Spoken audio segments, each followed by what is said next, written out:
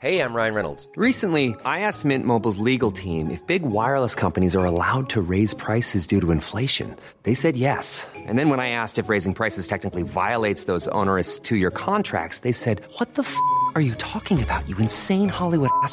So to recap, we're cutting the price of Mint Unlimited from $30 a month to just $15 a month. Give it a try at mintmobile.com/switch. $45 up front for 3 months plus taxes and fees. Promo rate for new customers for limited time. Unlimited more than 40 gigabytes per month. Slows full terms at mintmobile.com.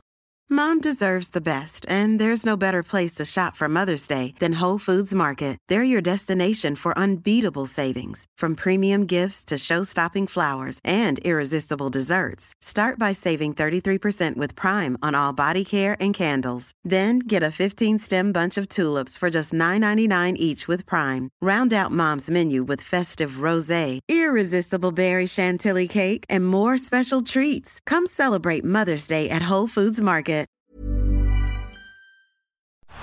Down the block, Andrew John. Inside for Elba. Elba will score. Elba will score. Newcastle have won the Grand Final. He's got the ball. Jared Hayes. Oh, superstar, superhuman. Call him what you like. The speed of a bullet. He hits it. He's got it. He's got the field goal. He's got the premiership. He has gone from, as I said, a captain to a legend. And probably rugby league immortality. That's not a try, that's a miracle. Welcome back to the Rugby League Guru podcast.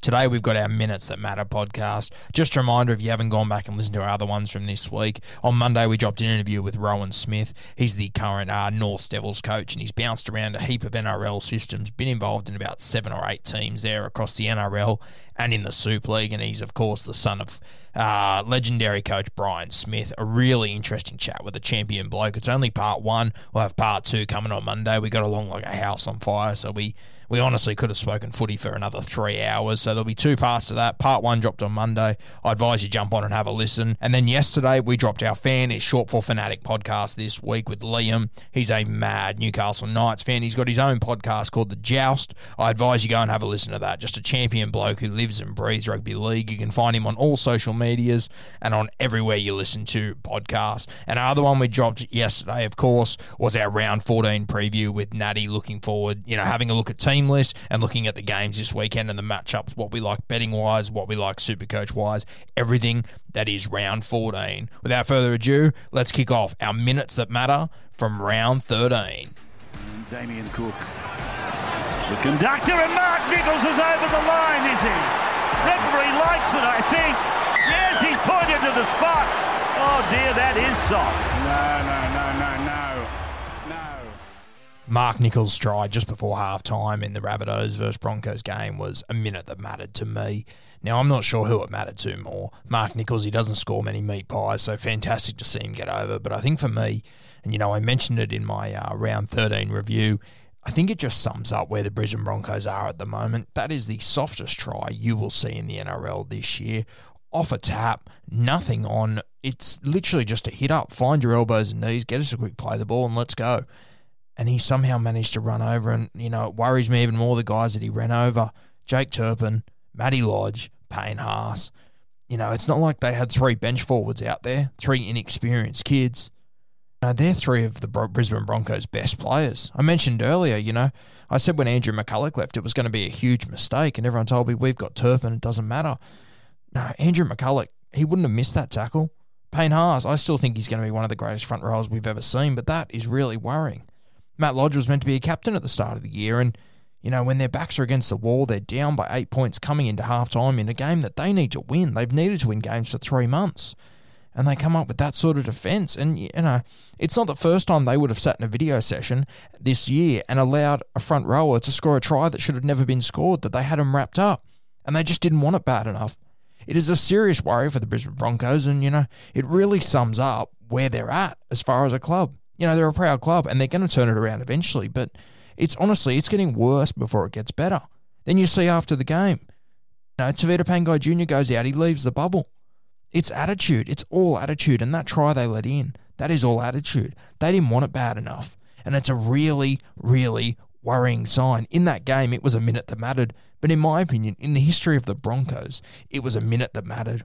Those three guys that were involved in that tackle, they need to stand up in their video session this week, own up to that fuck up because it was huge and draw the line in the sand and say, this isn't good enough. If we're on the line, we need everyone in. We need everyone to commit 100%. With all due respect to Mark Nichols, I'm not sure if he would be a first grader at most clubs. And he's running through, 3 future rep players at the Brisbane Broncos. It's not good enough. The Broncos need to change it this week. They're playing the Canberra Raiders. Mark Nichols, I'm not sure if he would be in the top 30 at the Canberra Raiders with the forwards they've got. Huge challenge this week. And the Brisbane Broncos, they need to respond because their fans and their club, they need them to stand up this week because it is just embarrassing. Viliami Kiko off the back fence. Well, bar a bazooka, if Canberra had one, I don't know what they'd stop him with from there. The try from Viliami Kikau in the Panthers versus Canberra Raiders game came in the 10th minute, so it's a pretty early minute that mattered. But when Kikau scores a try like that against a team like the Raiders, you just know you're not going to lose that day. It put the Penrith Panthers on the front foot, and they knew that today was their day.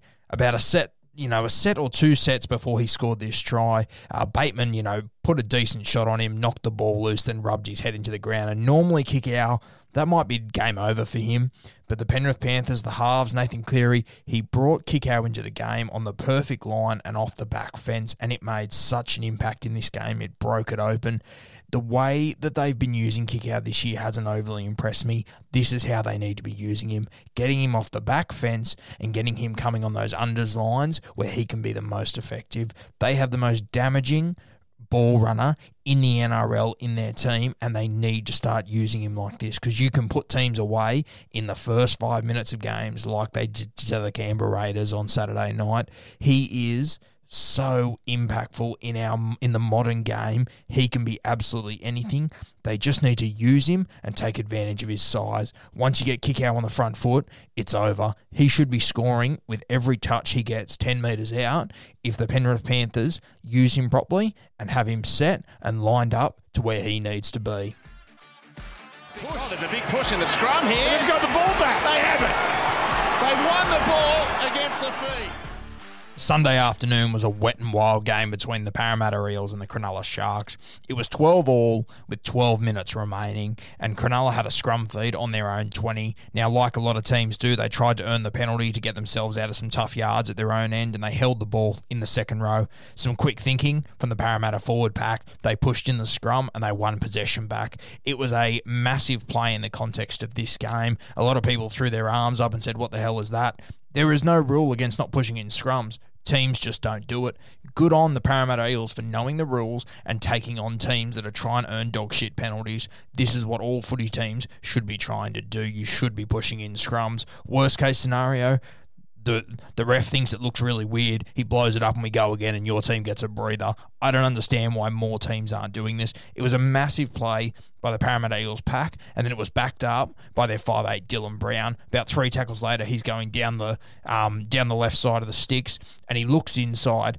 And I think it was Hamlin Ueli comes up and smacks, I think, Kane Evans or one of the other Parramatta forwards. And that's a penalty that Dylan Brown earned with his eyes. Yeah, he'd already set up a try like that earlier in the game. He's always dangerous with the ball. And there's any guys that are within a few metres of Dylan Brown, you need to wrap them up because he is he's such a dangerous ball player. He can just take advantage of any small opportunity you give him. A huge play by the Parramatta Eels pack getting the ball back, and then a massive play by Dylan Brown just keeping the Cronulla defence honest, and he got his team the penalty. Mitchell Moses threw over the 2 points, 14-12, and they just played the clock for the rest of the game, and they come home with the chocolates in a great win in the pissing rain, 14-12. It was a huge minute that matters, and I think you'll start to see more and more teams execute this sort of footy where they actually understand the rules and they take on teams in scrums instead of waiting for second rowers to finally let go of the ball in their feet and hopefully get a penalty. They're playing eyes-up footy, the Parramatta Eels. Very smart.